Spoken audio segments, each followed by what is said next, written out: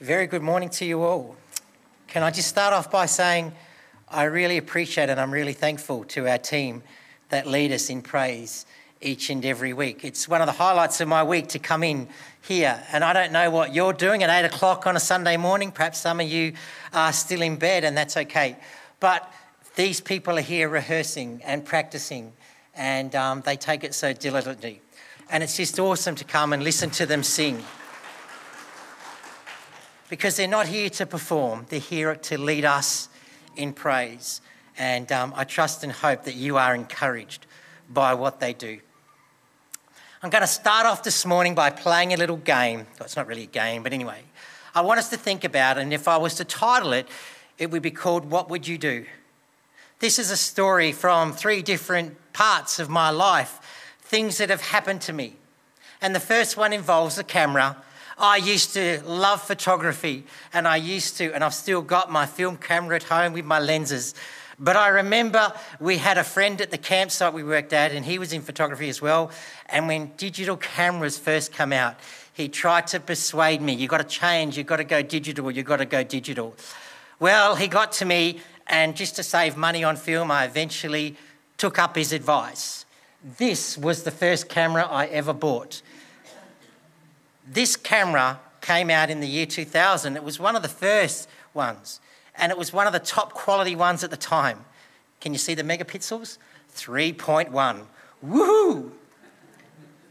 This camera was quite expensive, but Michelle and I were taking our daughters on an overseas trip, so I got it at duty free. And so it cost me $1,200. It was quite expensive. That was probably about 3 weeks of a wage while I was at Ruraway. Anyway, it was great. I took the camera away and I could go click, click, click, click, click as much as I could. The biggest card I had was 32 gigabyte, and so you were really limited on how many photos you could take. But it was really good. But then the trouble started. We came home and we flew into Adelaide, and our family were there to meet us. And our family said, "Oh, look, tell us about your holiday." And so we went to a cafe in the airport and we had a coffee together. Anyway, once the coffee finished and we said goodbye to our family, I went to my car and I started to pack up, and I realised I didn't have my camera. And so I went back to where the cafe was, and sadly, it was gone. My camera was gone.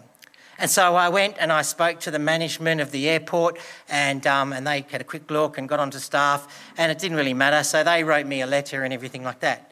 Now, it wasn't all that bad because we had travel insurance. And so once we got back, I rang up my travel agent and I said what happened, and they said, no worries. So I got onto my travel insurance, and within a couple of days, I received a cheque in the mail for $1,200. So I felt quite okay. So I banked that cheque. Problem solved, right? No. A couple of days later, I get a phone call from Adelaide Airport. "Mr. Nilsson, is this you?" And I said, "Yes, it is. We have good news. We have found your camera." I'd already banked the cheque. What would you do? What would you do at that point? Now, you may say it's easy. That's $1,200. That's a lot of money. Well, let me give you another scenario. This one is all about cushions. I remember one time Michelle and I were in Broken Hill, and I went to Big W just before it was closing because Michelle found some seat cushions that she really liked. And anyway, we ran in and we bought the cushions, and we're in a hurry because it's saying the store is closed and everything like that. And anyway, I got home, and like I always do with anything I buy, I checked my docket. And lo and behold, I bought 8 cushions, but I was charged for 7. But here's the problem. When I checked my docket, it was 5:30 in the afternoon. Big W in Broken Hill closed at 5, and we were leaving Broken Hill the next morning at 6 a.m. to drive back to Adelaide. Big W didn't open to 9. What do you do? I mean, $1,200 is one thing, but it's merely only $8 here. Do I really stop and put off going home early for a measly $8? What do you do? Well, let's take money out of it. Let me give you another scenario. I remember another time I was at a car park in a Marion shopping centre. Marion is a huge shopping centre, huge Westfield in Adelaide. And I went there stupidly on Christmas Eve, right? And I was driving around and around. I think I was driving for about 20 minutes looking for a car park. And finally, I saw a car come out and I thought, yes, praise the Lord, he's looking after me. Only to start to drive into it and be confronted with this. Maybe the Lord wasn't looking after me that day. Anyway, I put my car into reverse. But as I looked down at my gear stick to go into reverse, I happened to notice something that was still sitting on my dashboard from the day before. What was sitting on my dashboard? This. My mum was in the car with me the day before because I took her shopping. This was her card. What do you do? What do you do? Do you know, I'd like to tell you that these were very simple, but these are things I wrestled with. These are the things I really, really wrestled with. What do you do in these situations? Do you know, I've shared these situations with other people who are Christian friends of mine, and what staggers me is so many of them have so many different views.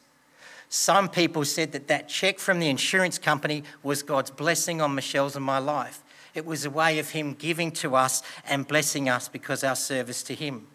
Others said, Garth, if you had parked in that car park or took the $8, you're almost condemned to hell. These are real life situations. But do you know what? Why do they cause so much problems? I'm quite sure if I asked you to raise your hand in what you do, even in this room, we would have differences of opinion. Why? Because it all comes down to this. It all comes down to what we Christians call grace versus law. Let me share with you what I did. Not that I believe God tests you. Happy to debate that one, but anyway. But if they're all tests, I think I would pass except for one thing. I rang up the insurance company the day after and told them, and I said, I need to give you back $1,200. They thanked me. They thanked me and said no one would ever do that. The funny one was we didn't leave Broken Hill. I said to Michelle, look, we've got to stay. We've got to take the $8 back. I went up to the service counter and I explained the situation. I bought 8 cushions, charged for 7, and she said, oh, no worries. How much were they? I said, $8. That girl walked over to her cash drawer, opened the cash drawer and came back and gave me $8. I said, what are you doing?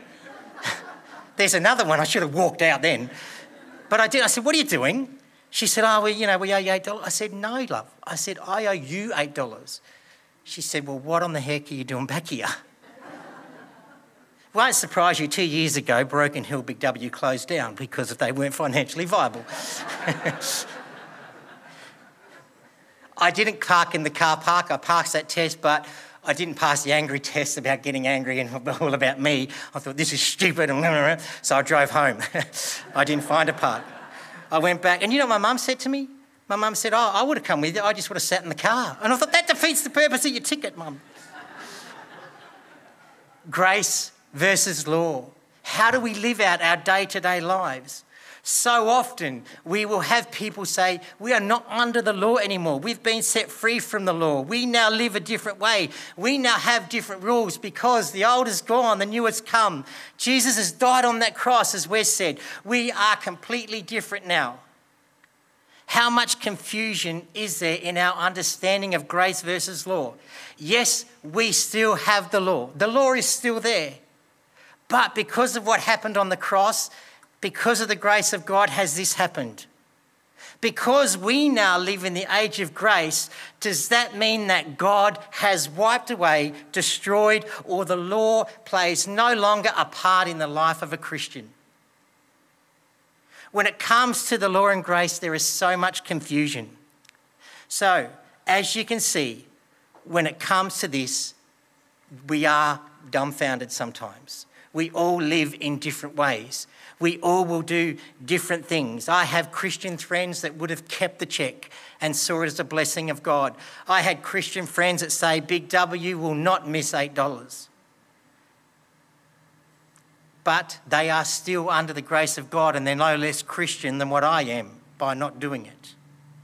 And so that's why I want to start a topic on grace or law. Let's pray. Father God in heaven, we just pray and come before you. We thank you for your grace. And Lord, we thank you for your law. And Father, as we look to this over the next few weeks, I pray that you will guide us, you'll encourage us, you will challenge us, and you will make us more rich in our walk with you and our walk with each other. In your Son's mighty name I pray. Amen. Do you know, it's interesting, when you think of the grace of God, most people think of this person, John Newton. He will be remembered as writing one of the greatest hymns about grace throughout history. Amazing grace, how sweet the sound that saved a wretch like me. I once was lost, but now I'm found, was blind, but now I'm free. Do you know he copped some flack for writing that hymn? There were some Christians that challenged him the same way that people challenged Paul when he wrote about the grace of God. They said, are you saying that we're now under this grace and the law has no part? Not that he ever put this in a hymn, but this is another quote that he said. He said this: ignorance of the nature and design of the law is at the bottom of most of our religious mistakes. John Newton, the man who wrote Amazing Grace, said that. No wonder he also said this: ignorance of the law isn't bliss, it's dangerous. Hopefully my intro will show you that this is still true today. Christians are still confused and uncertain about the role God's laws plays in their lives about many things. Well, to help us today, I want to look at a passage that most people go to or quote or talk about when they look at the law in the life of a Christian. Today, I'm looking at the words found from Jesus himself in Matthew 5:17 to 20. Now, you will know these verses are found in what is called Jesus' Sermon on the Mount. The structure of the Sermon on the Mount is remarkably beautiful. It begins in Matthew 5:1 to 12 with the Beatitudes. These give us a penetrating description of the inner character of those who are members of the kingdom of heaven. Next, in verses 13 and 16, the Lord gives two beautiful metaphors of how we as Christians are meant to live: salt and light. All of Jesus' words are about teaching us how to live, the effect and also the effect that we should have on those around us as we live as his believers. In a way, Jesus was saying the life of a believer, you'll have and display an inner righteousness, not on basing it on the law or following rules. It will become from following him. During his sermon, it seemed that Jesus evidently sensed that some of his listeners thought that he was advocating an overthrow of the Old Testament law. Maybe he was chucking out the old law and said it's no longer viable, it's no longer needed. He sensed that.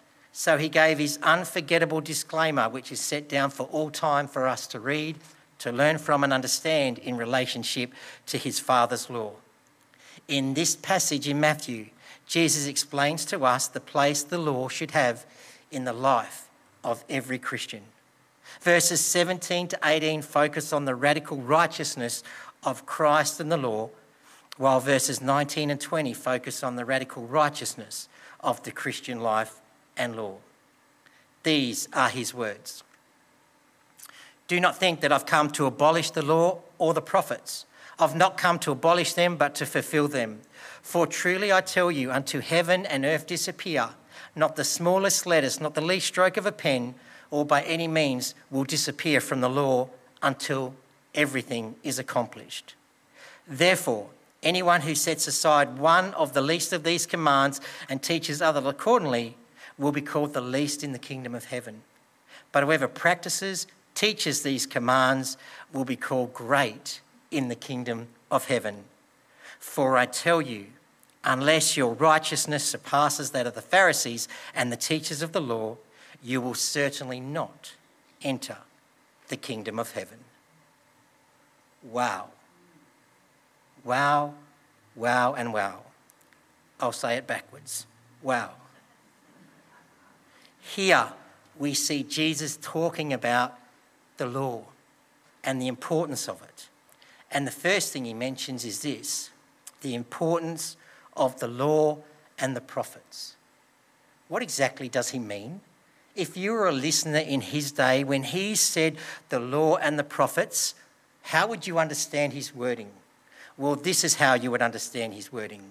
You see, the law in this day consisted of the first 5 books of our Bible, the first 5 books of the Old Testament.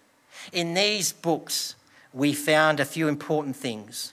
In the law, we found the initial relationship between God and creation, God and nature, God and his dealing. The kind of life we also see in the law, we see the life that he desired for his people to live. We see the total will of God for humanity in the first 5 books of the Old Testament. And so when you take the law as a whole, in a nutshell, the law, they saw it was given to teach people about the concept of sin and how it separates us from a holy God. That's how they saw the law. When he says about the law, they would instantly think of the first 5 books of the Bible. Then he says the prophets. Well, the prophets consisted of the books in the Old Testament. We have terms like history books, wisdom books, minor and major prophets. These books, the prophets were viewed as a commentary on the law. So these books, the prophets would talk about what the law actually stated. The prophets were viewed as an explanation of how to live out the life God desired for his people to live within the law. Confusing?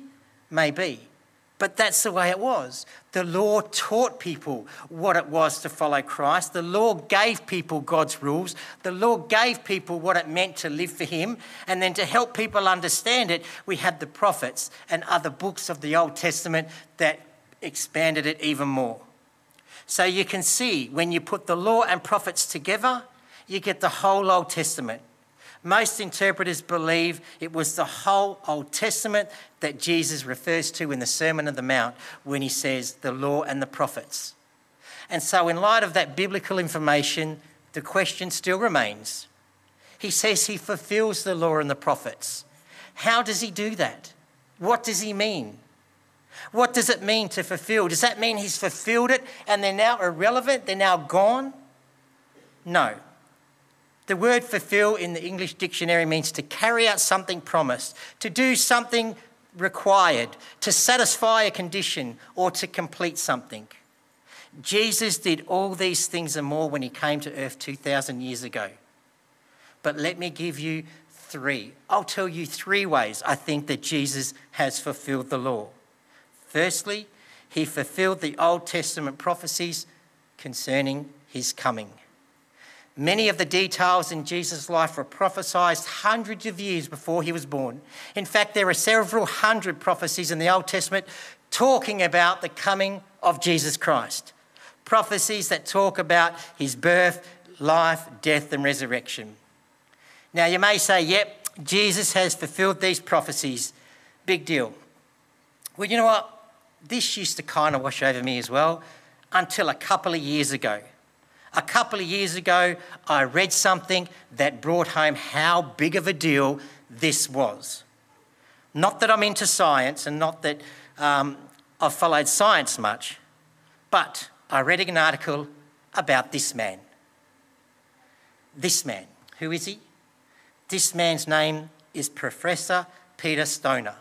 Does anyone know where I'm heading here? Anyone read this article? Peter Stoner was a Christian, but he was also the chairman of mathematics, astronomy and science department in an American city college in Westmont. Anyway, Stoner wrote an article and he came up with a new theory. He developed a method of studying odds. He called it the law of compound possibilities. It was a mathematical study of situations, and then he would try and work out what are the odds of that situation coming to fruit. What was the law of compound probabilities of that happening?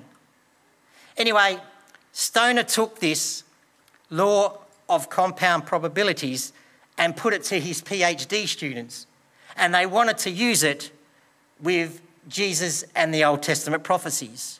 He wanted to determine What are the odds of one man in history fulfilling all the prophecies recorded in the Bible that point to a Jewish Messiah? When he began his study with his students, he found that there are over 300 different Bible prophecies about Jesus. So he thought, that's way too much work. Don't go down that track. So he then thought, to make it easier for himself, he would choose the one that clearly defined. They were black and white. They were very specific. He found 61 of the 300 prophecies were black and white. Again, he said to do 300 for one man is too hard.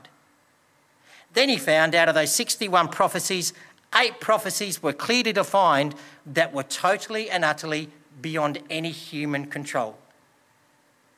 Things like place of birth, things like form of death, things like what's going to happen to him. That relies on the behaviour of others. So no human involvement can have it. These were the 8. Born in Bethlehem, a messenger will prepare the way, enter Jerusalem riding on a donkey, be betrayed by a friend, 30 pieces of silver, betrayed by money, remain silent when he's afflicted, die by having. So you guessed it, the PhD students were to work out what's the compound probability of one man doing these 8, fulfilling these 8. One man being born at the right place, at the right time, then the same man dying by crucifixion, a form of death when the prophecy was recorded 800 years before it was even invented. But then add to this the gambling of his clothes, the piercing of his hands, and people mocking him at his burial. Professor Stoner and his students worked on this for 6 months, of the compound probability of these 8 prophecies being fulfilled by one person. This is his answer. 1 in 1017. Now you look at that like I did, and I thought, huh? If you ever see a number written like that, what does it mean? Well, it's got a 10 and then a small 17. This number represents the number of 10 behind, the number of zeros behind the number of 10. It looks like this. That is the number that they came up with. Do you know, to illustrate this even more, to bring it home for you even more, as you know, I collect these things. Most of you know I'm a coin collector. Let's say I was to take that many coins, that many $1 coins, and spread them out over Victoria. Do you know, I've looked at this. They reckon if I had that many, that one with 17 zeros, dollar coins, they would almost cover Victoria.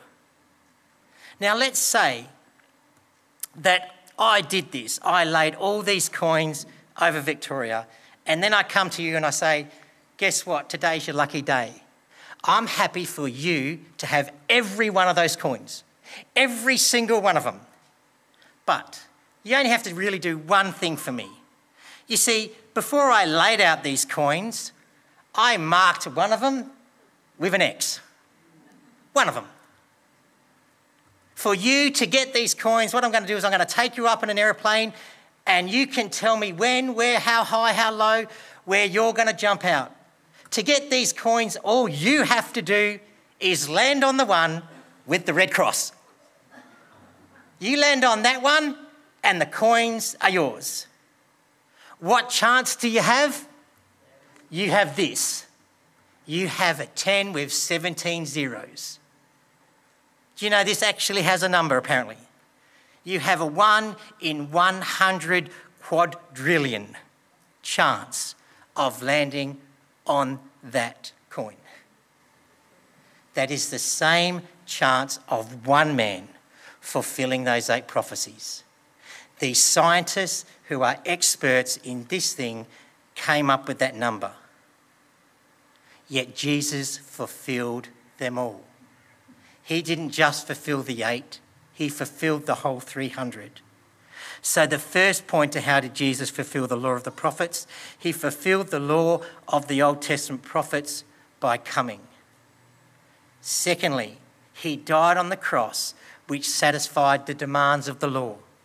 The law was designed to be temporary, at least the ritual sacrifices and the ritual things that they did to get closer to God that brought forgiveness.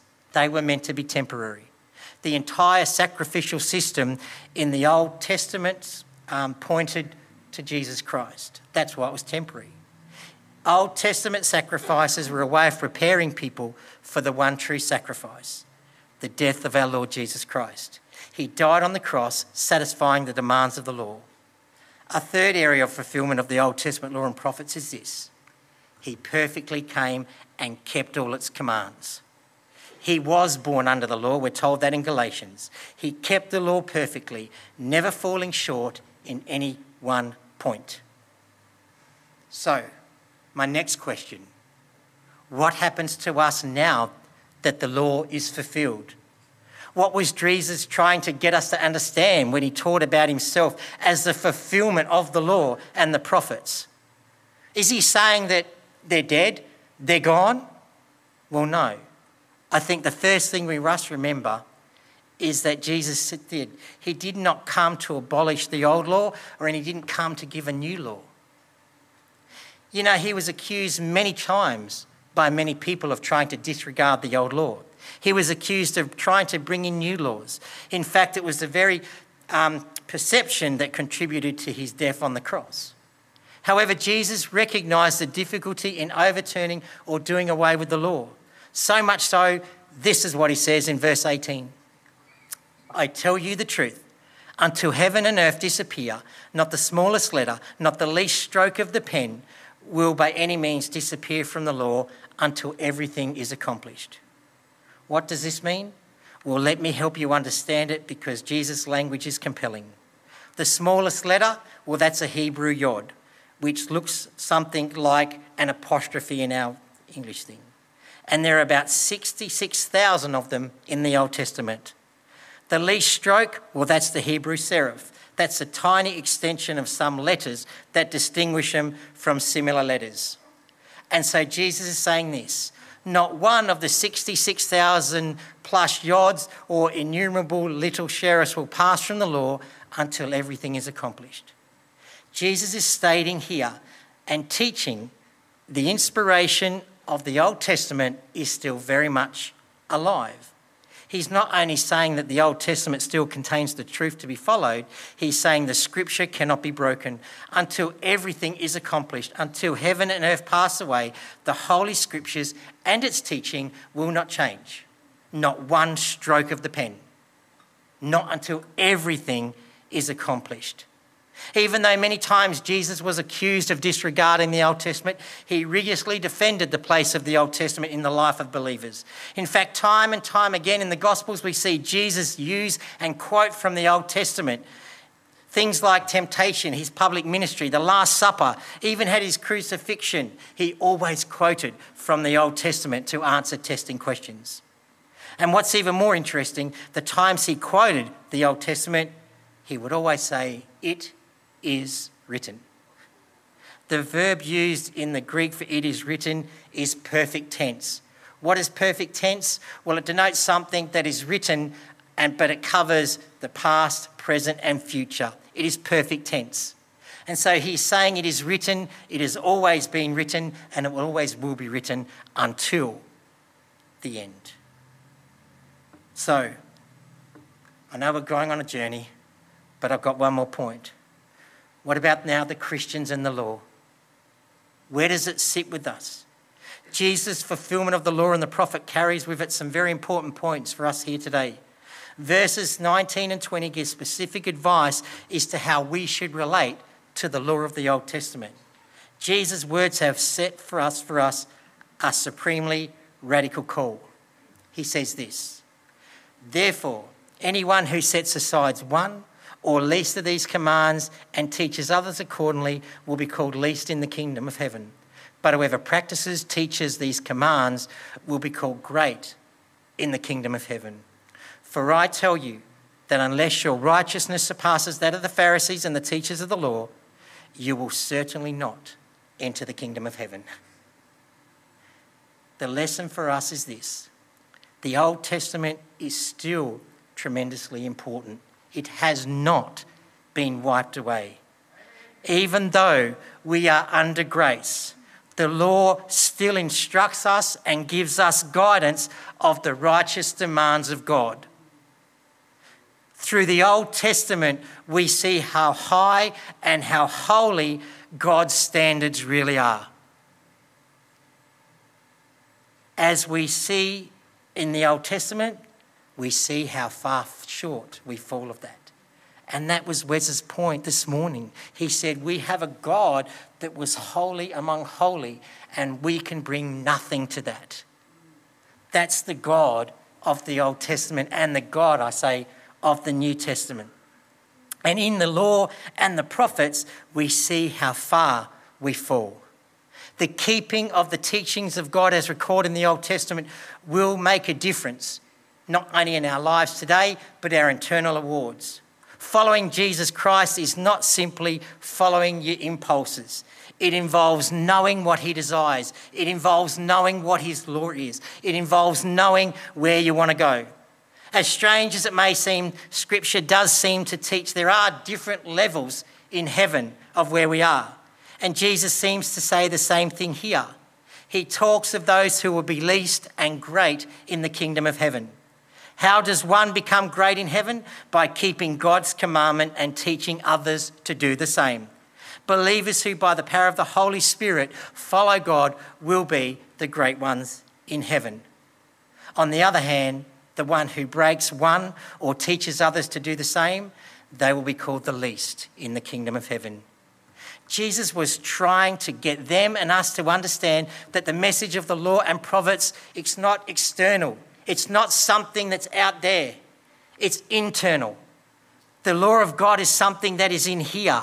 He looks at those listening to what he's saying and he says this, I tell you the truth, unless your righteousness surpasses that of the Pharisees and the teachers of the law, you will certainly not enter the kingdom of heaven.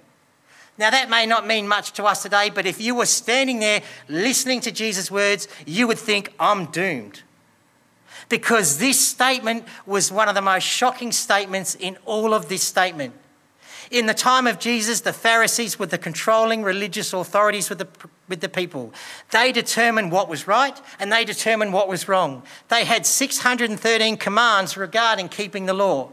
Then they wrote a commentary on these commands and made them binding to people as well.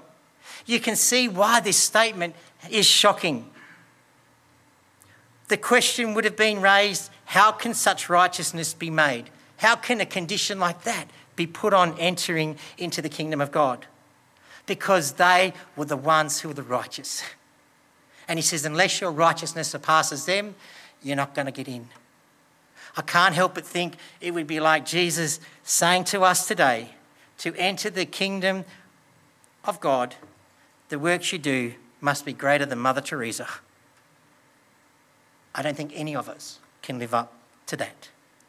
So in a way, Jesus seemed to be saying, don't think that I've come to make things easier in regards to the demands of the law. Far from it. In fact, in your righteousness does not succeed the scribes and the Pharisees, you'll never make it. What a dilemma. What is the solution? The Pharisees' righteousness was external. It focused on ceremony. It was man-made rules.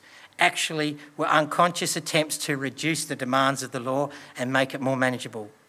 Those rules stopped them from seeing and meeting the law, piercing their hearts. That's what he means. He said, when you follow the law, it's not about following a separate rules, a group of rules out here to look good. It is about doing this. Jesus was demanding a deeper obedience. The righteousness that Christ demands is supremely radical. Don't ever think what you do and how you act doesn't matter. It does, because the righteousness that Christ demands of us is radical. So much so, we are now being called radical. We have controversial views now. Radical means different. We have different views on certain things. People in churches are now being stood down from jobs because of their radical views. Those views are the law of God, and that's what we stand on. They are measurably higher than any rabbi's understanding of obedience. Jesus is saying, what you need is deeper than an outward religious action. The true need in your life can only come from being fulfilled by allowing my righteousness, filling my righteousness in your life. So where does this all fit? Grace or law? Where does this all fit in our day-to-day lives with things like checks and money and car parts? So what? Where does this all fit? Well, what I want to share with you in closing is my personal thoughts. Dangerous, I know. This isn't in any book. But personally, and I'm happy to discuss this, I still say the law of God still plays a vital part in the life of a Christian.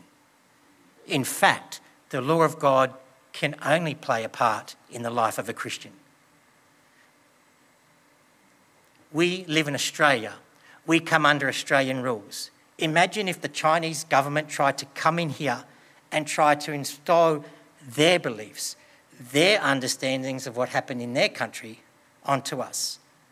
We tell them, get lost. We don't do that. We're Australian. No non-Christian needs to follow the laws of God because they're not in the relationship. I mean, Jesus says that there's nothing is removed from the law until it's accomplished. That is for us as believers, because we are the ones who are in his kingdom. We are the ones who follow his rules. So surely it must still play a part in the role of a Christian today. Most times in Scripture, we are referred to as being free from the law. It is to do with salvation, and that is true. Jesus has fulfilled the law so that we have salvation. We have been made right with God. If we try to change that, if we try to say to someone, if you want to be right with God, you need to do A, B, C to be changed, then you have added to that. Galatians 5 says, if we're trying to find favour with God by following one part of the law, then you must put yourself under the whole law. If you're going to try and find righteousness by obeying one part, then you've got to go back and obey the whole lot. Yet, the law should still be a part of the Christian life. I don't believe Jesus' idea is that we study and know the law in and out. I don't believe Jesus is interested in us becoming experts in following the law. I don't believe this. My whole message when it comes to the law or grace versus law, we are not meant to live in the law. We are free from the law, but the law is meant to live in us. The law of God is meant to live in us. The law is meant to be alive in us. His law of how much he is holy and we are not. His law of how we are to live our lives and follow what he chooses for people to live the way he did, both in the Old Testament and the New. That is to be alive in us. It's not there to change anyone, only us. The law is to be alive in us. Jesus came not only to be the fulfillment of the law and the prophets, he came so that you may find fulfillment in him. Jesus was not challenging the law and attempting to change it. He was simply correcting the misunderstanding of what the people believed. His goal was not to give information to people's minds. His goal was about transformation of people's lives. He wanted them to live righteously, so righteously that their righteousness was above the Pharisees, which was all about external. He wanted his righteousness to come in and be a part of them. He wanted his grace and law to come and be a part of them. Jesus didn't come to give a new law or new prophecies. Jesus came to give us a new nature. Jesus came to make us a whole new being. That's what we celebrated last week with those baptisms. Once Jesus enters and becomes Lord of our life, I believe we'll never ever be the same person again. Following, obeying the laws of God brings us closer to God, not further away. When his law is alive in us, we become more like his son. That radical, life-changing holiness is what the law is all about. So that's the law versus grace in my understanding of our day-to-day living as Christians. It should affect the way what we do. We are still under the law of God because we are in his kingdom. If we're in his kingdom, he's our king. over the next few weeks, I want to look at a series. How does this law and grace work itself out in the life of the church and the life of believers who come together and who may be very, very different? Let's pray. Father God in heaven, we just thank you for the awesomeness of your word and the power of your word. And Father, I really pray that I know what I've said today is quite confusing, and I even find it hard to get my head around it. But Lord, I pray that confusion will be gone from people. Clear their minds, but only have them hear what you want them to hear. Only challenge them on what you want to challenge them on. And I thank you for your abundant grace. I thank you that your grace covers us regardless of what we do. Your grace does save us. Even if I never gave that check back, even if I took that car park, I am still a child of God because of what you have done for me. But Father, help us to understand what it means to live for you. Help us to understand what it means to have your law living in us so we can live it out. In Jesus' mighty name, amen.